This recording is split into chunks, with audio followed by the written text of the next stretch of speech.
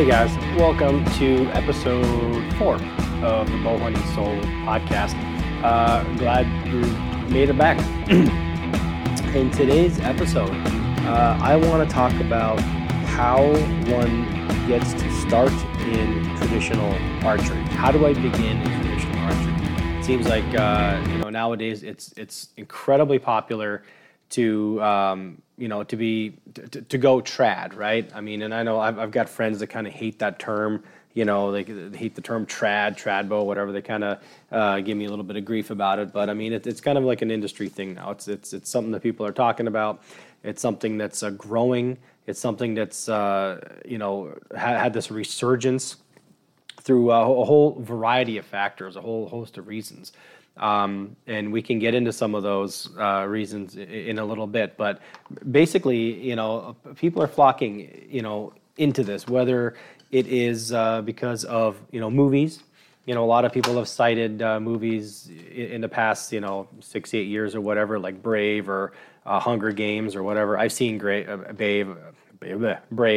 I haven't seen Hunger Games. But there seems to be an interest in schools with the NASP program, National Archery in Schools program, and just hunters in general are kind of, there's guys that are like never going to get tired of the technology and the latest and greatest, but then there's guys that are just tired of just the ease with which they're able to harvest game with their compound. Now, I got to tell you, I'm not one of those guys that can easily harvest game with anything. But I have gone through, and I've told you in a previous episode, why I kind of went trad and some of the things I like and dislike about compounds and shooting them, and I still kind of like them, but it doesn't have the same draw for me. So a lot of people going traditional, they're trying to get rid of the techno. They're trying to get rid of the gadgets. They're trying to get rid of not relying on technology so much with pinpoint accuracy. And you might kind of roll your eyes at this and say, wait a minute, don't we want to be accurate? Yes, we do. But sometimes it's just a little bit too easy for some people, and they want more of a challenge. They actually want to, not brag about or not want to even shoot animals at like 40, 50, 60, 80 yards or whatever it is. They want to shoot animals at 4, 5, 6, 8, 12 yards. And I'm one of those people. Now, that's what attracted, one of the biggest things that's attracted me to it. But you got to understand that people coming into the traditional world, they're coming from different places. Some have shot compound. Some have shot nothing at all. Some have, their old, grandpas or dads or uncles or whatever, old, bear, grizzly, whatever, sitting in the corner, and somebody gifted it to them. And then now they're like, okay, well, what do I do? Or if I want to get into traditional, I have no idea. I know it's a bow, I know it's got a string on it, but I don't know anything about how to shoot this thing. I don't know how I'm supposed to shoot this thing. Or they may have preconceived notions about how they're, I'm using air quotes here, supposed to shoot this thing. So we're going to get into kind of all of that. Now, the first thing I want to tackle is guys coming over from compound.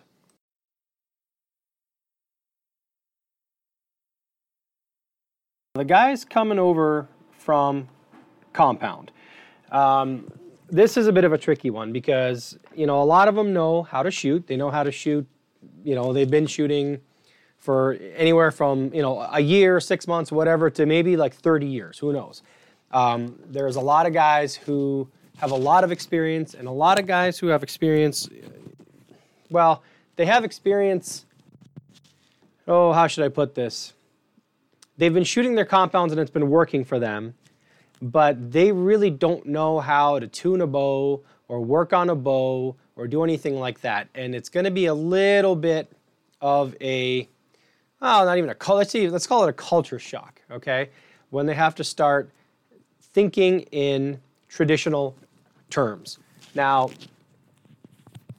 depending on, who has talked to them and who has kind of, put this bug in their ear, they may be coming at it, and I see this all the time. They may be coming at it from the point of view of, look, I pull 70 pounds, and I've got a 29-inch draw, 30, and I'm used to shooting this super fast bow, 70 pounds. I know what I'm doing.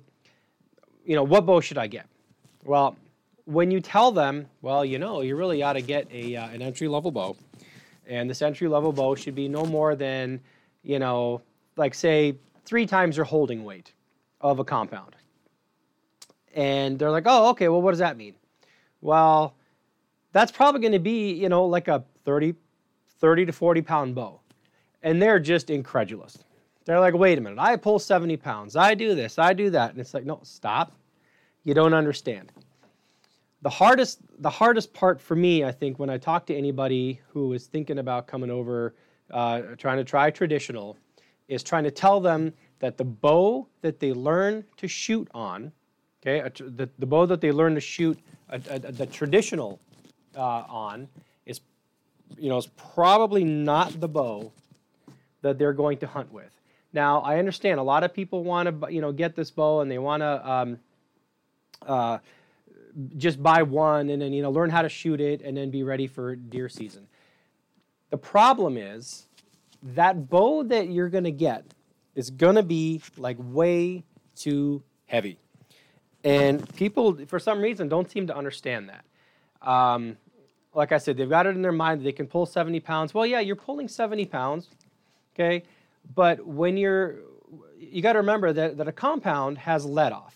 And I'm doing the math right here. So if you have like 80% cams, right, 80% let off cams, and most of them have 80, some have 85, some have 90, okay? But even like 80% let off cams, when you're at full draw, you're only holding 14 pounds with a 70-pound bow. 14 pounds, that's it. Now you're pulling 70 over a hump, right? You're kind of pulling it over the hump and up and over. Once it's over on the backside of that cam, it's smooth sailing, right? I mean, once you get it over, you're fine. And then you're holding at full draw with only 14 pounds. 14 pounds is nothing. If you guys are pulling if you got a 60-pound compound bow, okay, 20% of that is 12 pounds. 12 pounds. Just think, if you were to start with a bow, that is 45 pounds, okay, 45-pound bow, that's still almost 4 times the holding weight that you're used to with a compound. Okay, so it's like 12 pounds, 60-pound bow, 12 times 4 is 48, right?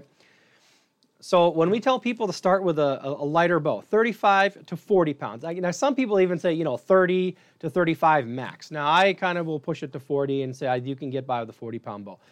What I don't recommend is the guys that, for some reason, there's this rule of thumb that came about, kind of like these arbitrary rules of thumb, kind of like the 10 grains per inch or 10 grains per pound rule of thumb that somehow got developed in archery or in traditional archery, and that's what everyone spouts off as the optimal arrow weight. I don't understand that either. That's just completely BS. But somewhere along the line, this rule of thumb is, well, shoot about 15 pounds less than you pull on your compound. Really? So you're pulling 70 pounds on your compound, and you're going to pull and learn to shoot on a 55-pound bow, because guess what? There's no let off. When you pull back 55 pounds to your 28, let's just say your 28-inch draw length, you're holding 55 pounds. You're holding about 6 times more than you're probably used to holding with your compound. 6 times. Now, I've seen some of these people at the range with a jumpy, kind of cam bow or a speed bow. And they'll get the bow back, and it's everything they can do. First of all, they do the sky draw, right? They do like the big wind up, twirly do in the air. The bow's pointed upward. You're hoping to hell when they're kind of swinging this thing, they don't swing it up, kind of towards you. It's pointed at the ceiling, and they do this massive sky draw. And they're so proud that they're pulling 70 frickin' pounds on their bow. When you tell them, or when you ask them, what do you pull? Yeah, 70 pounds. You barely pull that. Try doing that sitting up against a tree after you've been still for 4 hours, in 5 degrees, in drizzle. It's not happening.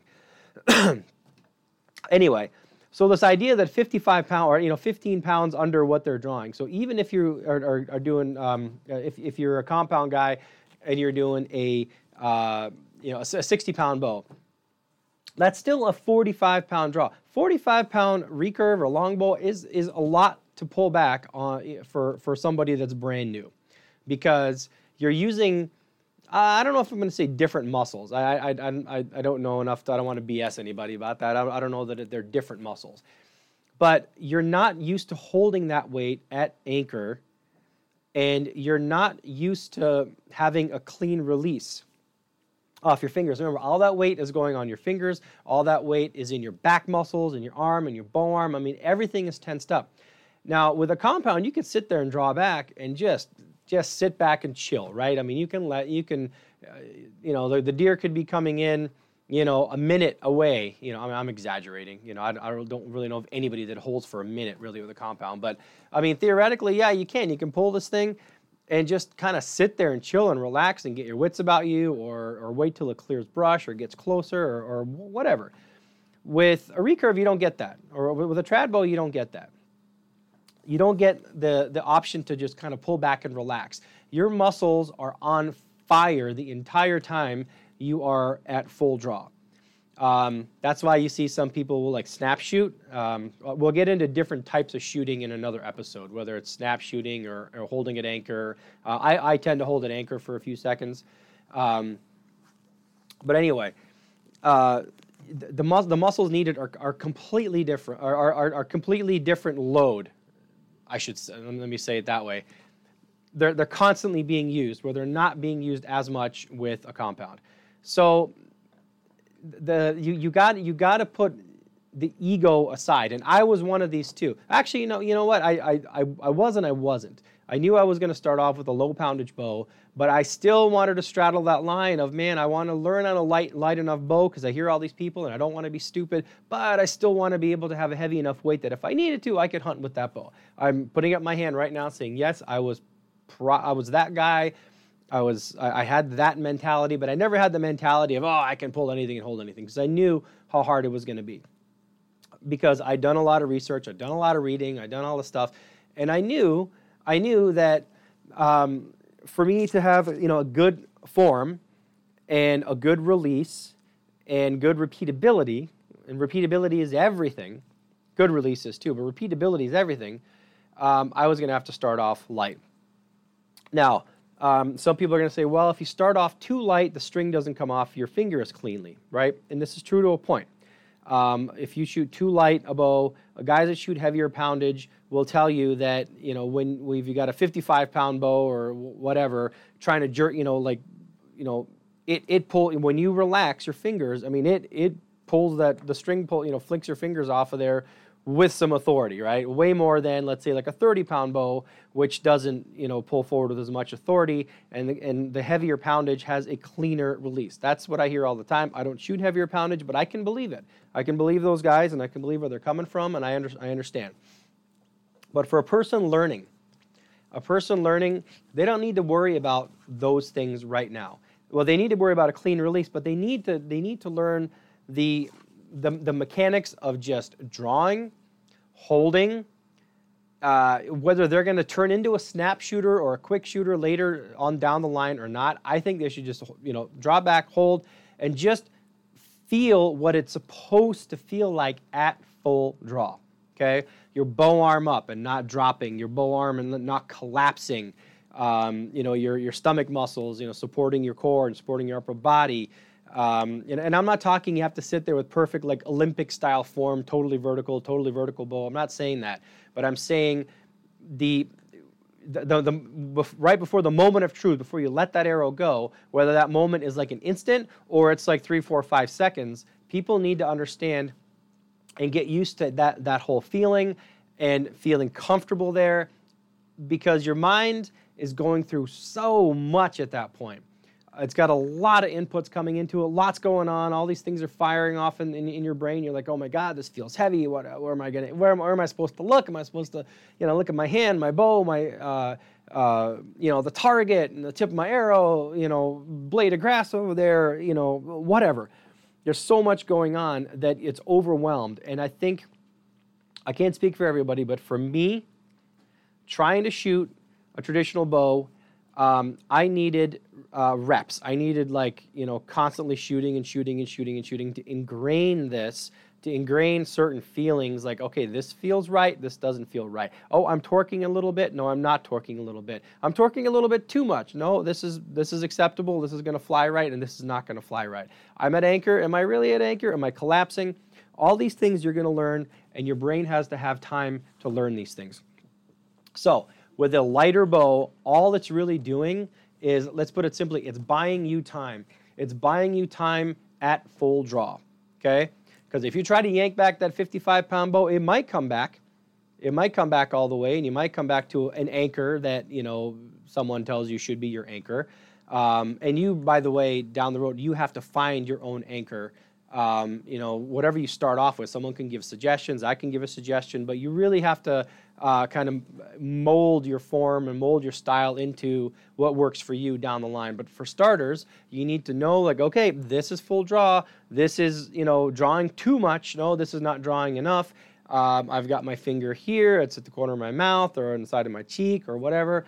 And this is what everything feels like. These are what the muscles feel like. This is what the sight picture feels like. And oh man, if I hold on to this for another 3 or 4 seconds and I'm holding my breath and I'm not really breathing, and then, we all know when we hold our breath when we're trying to do something, we start to black out, right? I mean, stuff starts to go gray. You start to lose focus and vision. That's a real thing. You're starving your brain of oxygen because you're like all, puffed up, clammed up and not breathing because you're, shaking like a dog, shit in a peach pit. So, lightweight is good. So back to the compound thing. I see there's very few people that and by the way, I am not a coach. I'm not even going to say that. I'm not a coach. But there's very few people that I interact with on, let's say, if someone comes on to, like Archery Talk or one of the Facebook groups or whatever. And I'm not trying to come off as an expert, but I'm trying to offer advice as someone who's been there down that road, starting from a compound, going into traditional archery, and making some of these mistakes. And I see very few people that I see are like, yep, I'm 100% going to start off with a 35-pound bow. I'm not going to do the crazy thing. All right, continuing on. Sorry, I got a phone call there. I think I left off saying that there's very few people that say they're going to start off with a 35-pound bow, and that's great. For the most of them, I can almost write out the script when someone new. You try to be welcoming, but when someone new comes into like any kind of like traditional forum, they ask the same questions: what bow do I start with? What poundage should I pull? Blah blah blah. And then everyone, a lot of people will chime in saying, do the 35, 40-pound bow max. And then they ask the same questions, right? I can pull this, but I pull that, but blah, blah, blah. And and people are giving them, answers, and they're responding saying, yeah, okay, thanks for the advice, guys, But they're just like, yeah, okay, I know what they're telling me, but I'm different. I'm somehow different than like the 1,000 other people that ask the exact same goddamn questions and they got the exact same freaking answers, but yet I'm somehow going to beat the odds. Well, maybe you are. Maybe you're some sort of like virtuoso with a stick and a string. But for the most part, you're probably going to be just like everybody else, where you're going to get a heavy bow. You're going to go through, learning difficulties, and you're going to come back and you're going to say it's heavy. Now, the best thing if you're going to go down that road, the best thing you can do is go get yourself a 55-pound bow. Because you will immediately learn, like, whoa, nope, this isn't working. This is way too heavy.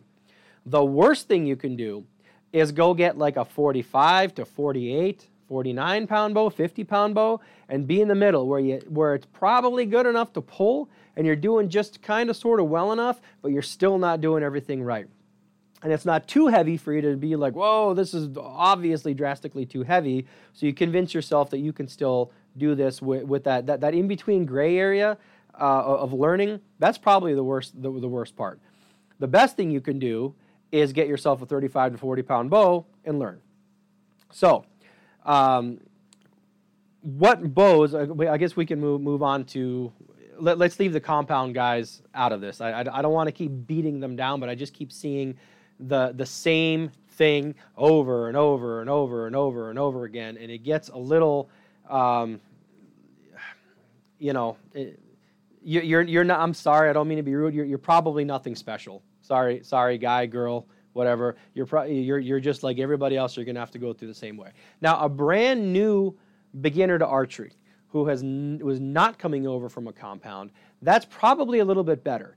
This is kind of like in the business world or in any other world, where a lot of times good, bad, or indifferent. A lot of employers, for example, would rather hire someone brand spanking new. Not because you got to pay them less, but that's that too. But because they're moldable, they don't have any bad habits, and whatever your business is, or your process is, or whatever industry or sector you work in, you can teach them to do the job exactly how you want them to do it. Well, the same thing goes with traditional archery, or any archery in general, I guess. But when someone has never shot a bow before and I'm really interested in picking up, learning traditional archery, how do I do it? Perfect. They're coming at it from a much, much more open mind because they probably don't have years or any experience with a compound. They don't have any preconceived notions of how much weight they think they can pull. Because, like I said, people see that I pulled a 70-pound bow or 60-pound bow. I'm telling you, a 60-pound bow and a recurve is freaking heavy. For me, it's heavy. I shoot 40-pound bows. We're gonna get into bow weight later. I've got bad shoulders.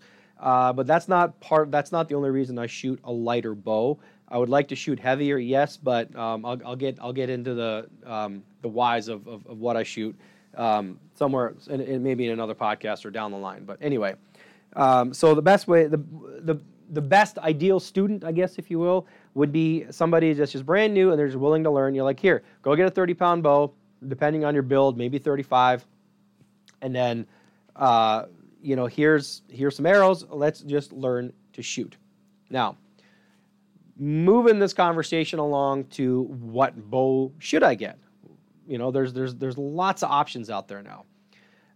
Let's assume that you're not getting a hand-me-down. Okay, hand-me-downs are always a viable option, but as long as it's light enough, that's fantastic. But if someone getting into this, what bow, what bow would they like to get? What bow would be good for them? Well, Samick Sage has been the standby forever, right? I mean, everyone's always recommended the Samick Sage. You can get this at Lancaster Archery, Three Rivers, Bass Pro, Cabela's, pretty much anywhere, and it goes by different names. It's Korean made. Samick's like a really good name in that industry. And I'm not even going to tell you how many different names it has. But if you see the bow, you will see that it's the same damn bow, just different names and different packaging. It's been around forever. I think you get limbs as low as 30 pounds all the way to 55. I learned to shoot on one, and honestly, I mean, you could take that bow and kill anything in North America with it. Okay. You can order yourself a $1,000, $2,000 custom bow. Absolutely, they're beautiful. But I mean, are they going to shoot any better than most other bows? I don't know. It's all feel. It's all very subjective. The whole custom or the trad bow world is feel is everything. But there's nothing wrong with a Samick Sage. It's well built. They put out thousands and thousands of these things. And they're very, very durable. Yeah, you might hear the occasional riser crack or this, that, or the other, but it's just volume. They put out so many of these things that you're bound to hear one or two bad things. But they $150 out the door probably for these things, and you're in business. Okay, well, at least as far as like the bow is concerned. Mandarin Duck is another company. It's a Chinese company. They're putting out some bows. Lancaster sells their version of it. They call it the Galaxy Ember, but other people it goes by it goes by other names.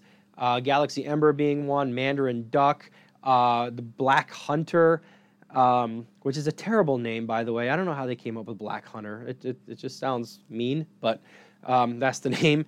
And they come as a recurve or a longbow. And they're getting fantastic reviews. And again, they're about the same price. So maybe even a little cheaper you can find them. But, for well under $200, you can get either one of these bows. and you can learn to shoot on them. And honestly, if you don't want to upgrade, you can shoot these bows forever, and they are just fine. And they will perform and drive an arrow just as good as any other bow that you're going to find out there. Now, some of these bows, whether it is the Mandarin Duck one or definitely the Samick Sage. I know the Samick Sage does. I'm not sure about this Mandarin Duck or the Galaxy or whatever, but a lot of them are sold as kind of ready to hunt kits as well. Three Rivers sells them. I think Lancaster might put together something too. I'm really not sure. These kits, I don't know. Some people like them, some people don't. It all kind of depends on what your preference is. Now, with them, sometimes it'll come with a stringer, which I think is very important, and it'll come with a shooting glove. I don't think I've seen a tab offered for them, and I don't know. It might come with a couple other things, but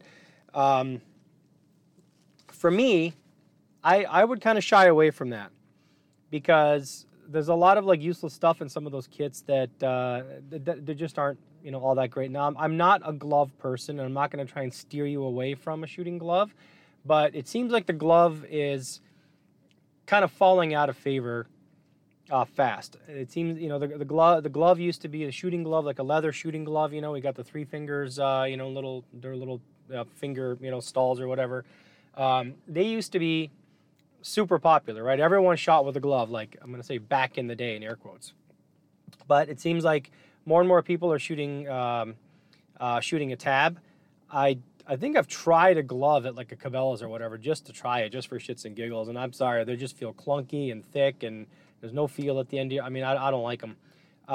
Even guys who have been shooting for decades with gloves all of a sudden try a tab, and then they're like, oh my God, I'm never going back to a glove. And a lot of them do the same way with shooting, either from switching from like split finger to 3-under. They're like, I'm never switching back to, split finger. But anyway, that's another thing. But I would get myself a good glove or a good tab. You can buy, like an $8 tab you can buy at pretty much like even the big box stores, Cabela's, Bass Pro, whatever. They've got calf hair on them. Most archery shops, outdoor shops will sell them. That's one of the few things that they will actually carry traditional related stuff. And they're not bad. It's just, like I said, it's calf hair and, it'll wear out.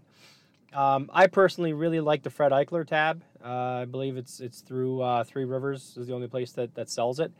I really like that tab. I modify mine a little bit weird. I put a slit in it between my middle finger and my ring finger, as opposed to a slit in it from my index finger and my middle finger. I don't shoot split finger, I shoot 3-under, but it just gives a little bit of a bend or break in there. I don't know if I'm supposed to or if that's good or bad, but that's just the way I shoot, and that's the way the tab feels good for me in my hand. So anyway, I really like that one. That Yost tab is super, super durable. A lot of the competition guys like that.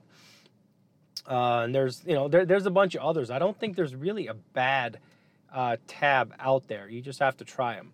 But definitely do use one of those things. Don't just start shooting one of these things off your fingers, because you will do nerve damage. I mean, I can shoot for hours and not feel anything in a good way, not feel pain in my fingers. But I mean, if you've ever, and of course I tried it, if you ever tried just shooting just off your fingers, man, after like 10, 12 shots, your fingers are starting to hurt and they get numb. Don't do it, and you'll do damage to your nerves.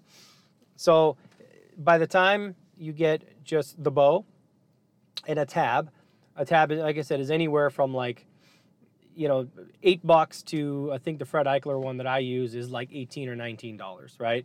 The Yost tab might be 30 or 40, I don't know, but it'll last you forever. But let's just say $20 approximately you're going to spend on a tab, and then and then get yourself a stringer, but get yourself for a recurve. Again, I'm not a longbow guy right now. I think it'll work for longbows too. But get yourself the Selway stringer. And again, those are like, I think like, I don't know, they're under $15 maybe. I don't think, somewhere around there. I could be off by $5 here and there, but don't do the step through method. You will everyone says that, well, you're gonna risk twisting a limb. Well, I don't know if you're gonna really twist the limb. I don't know if that's a old wives' tale or not, or like a cautionary thing. People are told, oh, don't ever do the step through method. You're gonna twist the limb. You might. I don't know. I don't really see how that's possible for that little minimal of twisting to permanently mess up your bow. But use a stringer, because those limbs are under tension, and if you're going to do the step through method, you are basically you just gotta. There are people online that will show you how to do the step through method. I'm not advocating for them, but the problem is, or the potential problem is, you could lose an eye. You'll shoot your eye out, kind of thing, and by that I mean you're putting all this pressure, kind of pushing one way with your palm and pushing another way with your knee, and then you're trying to slide the string up into the string groove, where your palm is and stuff. If for some reason the tip, the upper limb tip, okay, where you're trying to slide that string onto the string groove, as you're pushing on it with your palm or your hand in the same kind of spot, if that limb tip flings out of your palm as you're putting all this stress to it, the strain into it, then the bow will torque. It will spring up because it's a spring, right? A bow is a spring under a tremendous amount of tension, and it could spring up right into your eye, and it just follow your hand right up, and your hand will actually like guide it up almost. It'll fling off your palm and it'll go right into your face. And there are pictures out there, guys with bruised eye sockets and things like that. I haven't seen anybody's eyeballs popping out or anything, but it does happen. Just don't do it. Just use a stringer. Point I'm trying to make is these kits are good, but I think you can assemble your own better. These kind of like ready to hunt, ready to go kind of things aren't always stuff that you're going to end up using, or at least you're not getting your money's worth out of it. And the stuff that you buy separately, piecemeal, honestly, you're not really saving any money by buying, you're not spending any more money buying them separately. So get yourself a stringer. Get that Selway one is awesome. Get yourself a tab. Okay, or a glove if you want, but again, I prefer a tab. And after that, what are we left with? We're left with arrows, right? Because it's going to have a rest on there. It's going to have some sort of like rug rest. It's going to have a side plate. They all come with them. And you can replace that with Velcro too if you didn't want to, or if they wear out. Those are kind of wear items on a bow, okay, on a traditional bow. The rest material, the shelf material. You can buy the bare hair rest. You can buy an elevated rest like I have on one of my bows. The bare weather rest, which is like a little elevated kind of deal, which makes my arrows fly amazing. I love that thing. But a lot of guys just put even like the soft side of Velcro down as a shelf material, or sometimes even as a side plate. Some people like leather on the side, or vinyl, whatever. But all that stuff comes with the bow. You don't necessarily have to buy that stuff. That's just maintenance, down the line that, as they get wore out. Your side plate won't, but your shelf material will. You just replace that. So that's kind of out the window. So all you're really left with now is, well, your string nock, okay, where you want to put your string nock, which is where your arrow knocks to the string, right? And arrows. Now, as far as nocks, I use a brass nock. I like brass nocks, and I have knocking pliers. Knocking pliers are like, I think I bought, I can't even remember the name of the brand. Again, I got it through Three Rivers or something. A lot of people sell them. They're actual knocking pliers, so that they can actually go into the groove of a brass nock and spread them open too if you want to take them off. They're again, somewhere like $8 to $12, somewhere around there. Super cheap, and they're invaluable. I like brass nocks. There are a couple different sizes, depending on how thick your string is. They both kind of work. Once you start playing around with them a little bit, I think I like the smaller. I think the small ones are red. It's got like a little red felt inside of them, and the bigger ones are black. They have the black felt. I can't remember, or vice versa. I can't remember. I like the smaller one. And that will set your nock height, or you kind of crimp it onto the string. Watch a video or two on how to do it. Okay, so you're not pinching the string and things like that. Some people don't like them because it wears away your tab a little bit, because it's kind of hard on your tab. So what?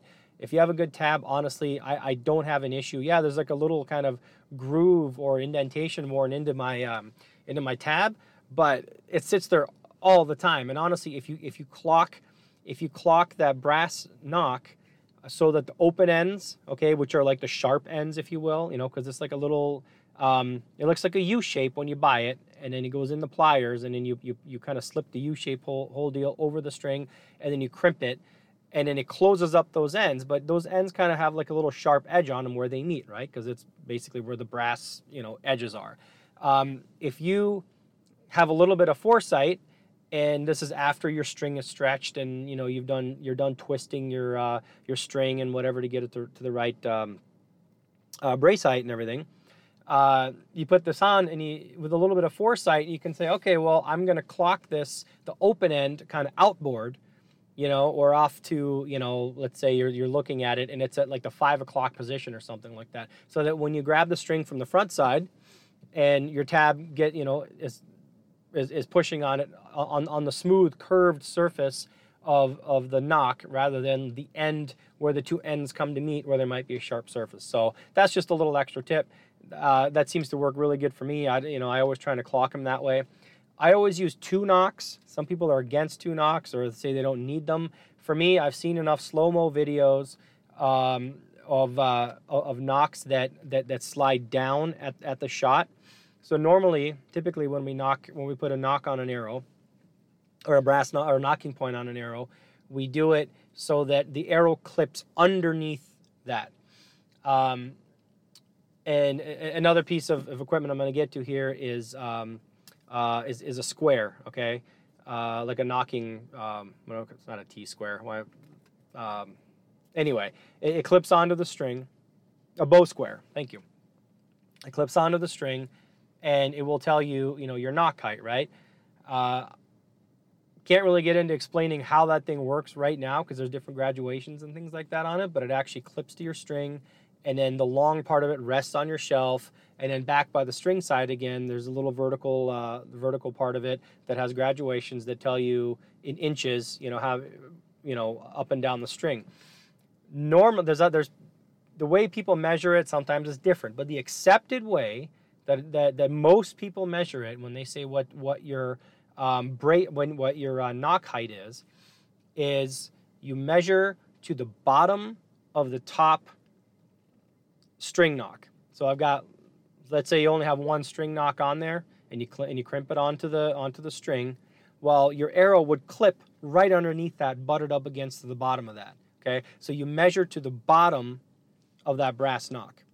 Okay, and then I like to put another knock on the other side of the arrow knock, a brass knock on the other side. I know we're kind of getting confused with a knock here, but I like to put a brass knock on the bottom side as well, so that the arrow knock, okay, is completely captured top and bottom.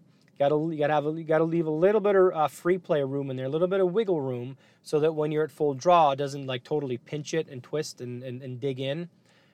It's just to take up that slack, because as you draw, that string makes a V and it tightens up that little gap between the two knocks. But I've seen enough evidence online.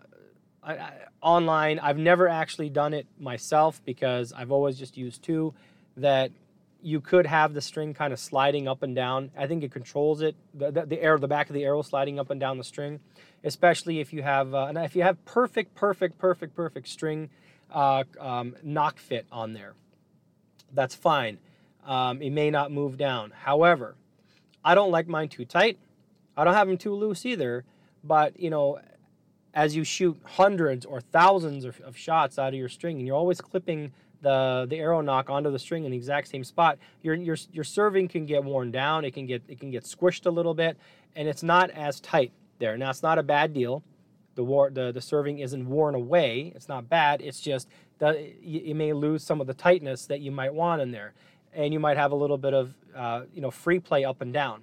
Remember, once the knock is kind of clipped, and it's kind of like a clip, the way most knocks are, 2 little notches. That could be relatively tight getting in, but once it's clipped all the way into that string groove, the string groove is it's got more gap in there. So your string can freely like float up and down easier, meaning your knock can float up and down easier. And I don't like that. So anyway, I use 2 brass knocks. I don't use the tie-on knocks. I've tried tie-on knocks, and the tie-on knocks are, they're easy to do, okay? The benefit of them is that, you know, they say, well, it weighs less and, you know, it's not as much weight on your string. I don't care. Again, we're shooting trad bows. I'd rather have a more solid, secure thing.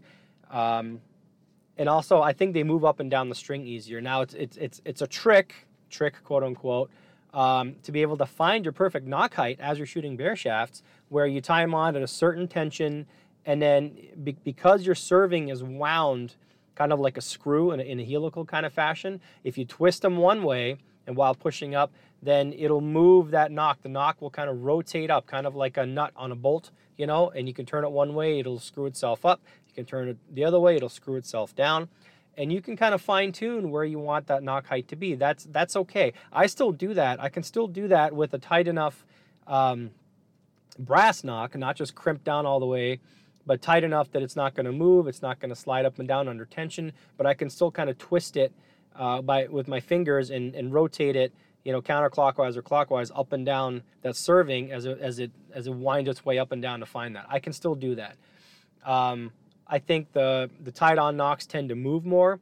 Every time I shoot, they tend to either screw or unscrew themselves, no matter how tight I do it. I know guys get away with it by just putting a dab of super glue or this and that. It's all personal. Just try it. But I like brass knocks because it's so easy for me to just have those and like knocking pliers and just get the tension right while I'm bare shaft tuning. And once it's done, I crimp them down. It's done. It's done. So you got that. So what did we say? T-square or bow square, knocking pliers, stringer. All of that, we're talking under $50, okay? Under $50, and you got your tab, again, whatever, under $60, $75. So we started off with a $150 bow. We're about $200, $225 at this point. And then now we're going to move into arrows. Now, arrows, it's kind of a tough one. If you are just starting out in traditional archery, I am going to tell you that you can get a set of arrows, leave them full length, put, you know, anywhere from 150 to 175-ish grain tips up front. You can even do 125s. 150s are pretty good. A lot of them come in at 145 actually. And as long as you are kind of in the spine range and you've got nice feathers on them, just learn to shoot. Everyone wants the absolute perfect flight and arrow and spine and everything like that. As long as you're in the spine range, I'm telling you right now, don't chase your tail. We're trying to get absolute perfect anything. Right now, you are just learning how to shoot the bow. So don't stress about, well, this is a little bit stiff, or this is a little bit weak, or this is a little bit too heavy, or a little too, whatever. All you're trying to do is get groups, no matter where those groups are. Okay. Now, some may disagree with me, saying, well, if you start getting groups and they're all high right for some reason, and that's how your brain learns, and then when you go down a little bit further, then you got to unlearn that stuff. Well, maybe. But honestly, when you start shooting a traditional bow, you are so green, you are so new, everything is just is so, you're trying to learn the process, you're trying to learn your shot process. You got a lot of information coming into your brain. Don't stress about arrow flight. You're not even, I'm going to say, you're probably not even concerned with where the arrows land. All you're trying to do is shoot something, and your brain comprehend what's going on with your body, with your spatial orientation, with the feel of the muscles and the sight picture and everything like that. And honestly, the arrows going downrange are just like a visual cue or visual kind of attaboy saying that, hey, I actually did something, right?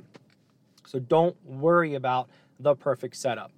I've gone off about how bad the online calculators are, about what spine range you should be in. But let's put it this, I'm gonna sum it up. If you go get yourself a 35-pound bow or a 40-pound bow, and you go get yourself a 600 spine, let's say a 40-pound bow, okay?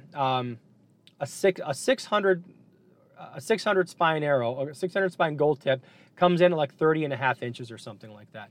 You go put those on and you go get yourself some 175 grain tips, okay, out of a 600 spine. Go shoot those. Go shoot those. Go buy the tips, okay? And those tips you will not find at a Cabela's. You will not find at your local archery store. Go to Three Rivers and go, buy a half dozen, 175s, or go buy a half dozen 150s and half a dozen 200s. Okay, they're like under $6-7 for a half dozen of them, right? If that. Get those things and just screw them on and shoot. You can buy 700 spine arrows, but they're a little bit harder to find. You got to kind of dig around for them for like a 30 or 35 pound bow. Same deal. Put a 150 grain tip on there and just shoot. You will be close enough. You will be close enough. Okay. Set your nocking point to, I don't know, anywhere from 1/2 to 5/8 of an inch above center. And we can go into that a little bit in a video. I'm going to actually show how to do that. But there's lots of videos out there showing it. And just get close and learn to shoot. And you know what? For the next 3 months or 1,000 shots or whatever it is, just shoot that. Don't worry about everything else, because it will sort itself out. I promise you it will sort itself out, because once you're done doing all that stuff, then you can say, okay, man, I'm getting this, I'm getting that, I'm getting better. Then, if you haven't broken those or lost those or whatever, I'm going to tell you, okay, go ahead and shave the feathers off the back of that, shave the fletching off of that. Now you got a bare shaft. Now you can bare shaft tune with what you got.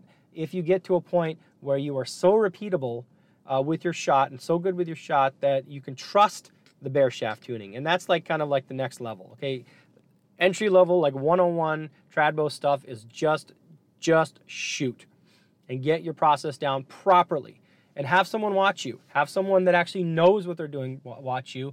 And I'm going to say and I didn't do this, but the number one thing I can recommend is go get a coach. Even if you borrow their time for an hour or two, pay for that time, someone who's an actual archery coach, and have them watch you.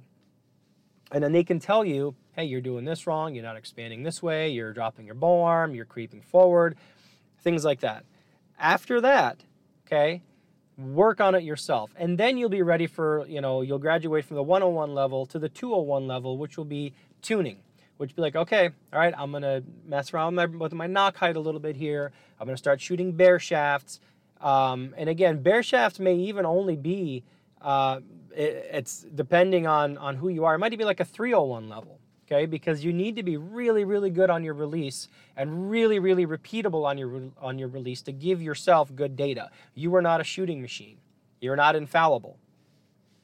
So, arrows, to start off, just shoot things, get tip weight approximately close, and then get repeatability and get comfortable shooting the bow.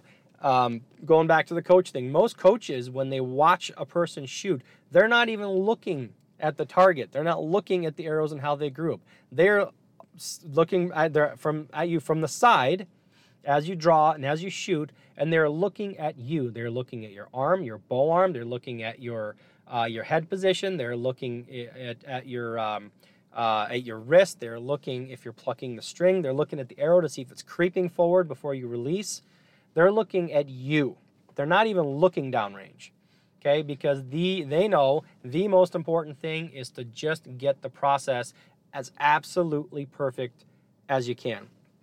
So, what else would you need to buy after all that? Well, a target, I guess. If you if you live somewhere where you can shoot in your backyard, go get a bag target. Bag targets are just fine. You can go get yourself a fancier and more expensive Reinhardt 18-1 or one of the bigger square ones.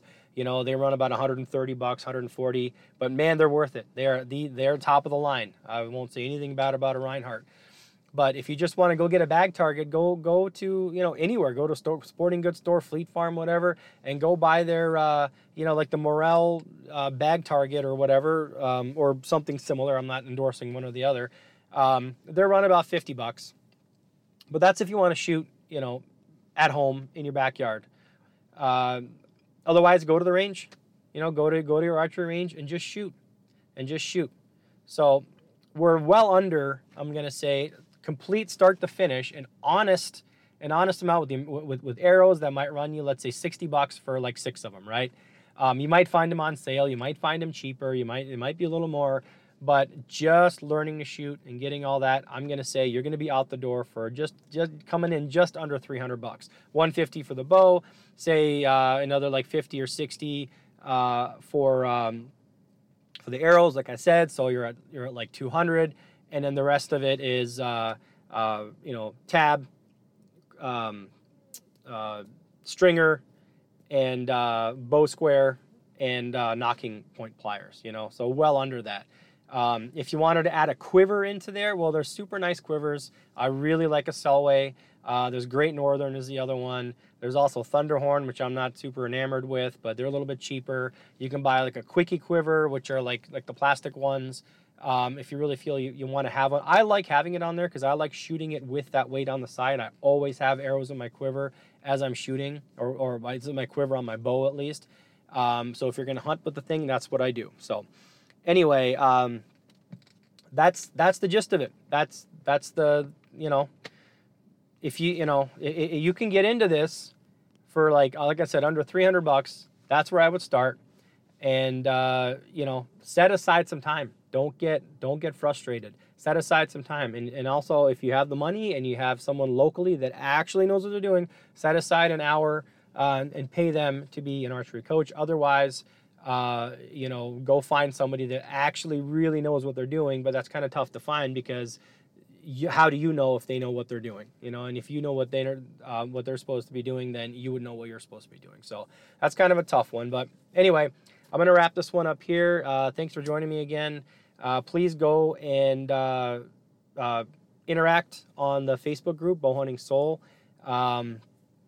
And go check out the YouTube videos, Bowhunting Soul. I put, different stuff up. Some of it applies to this. Some of it doesn't overlap.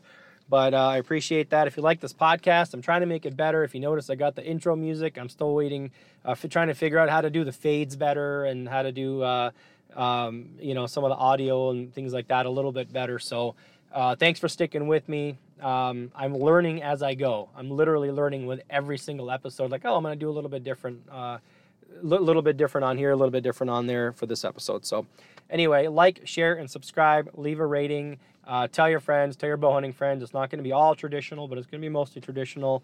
And I will see you guys next time. Thank you.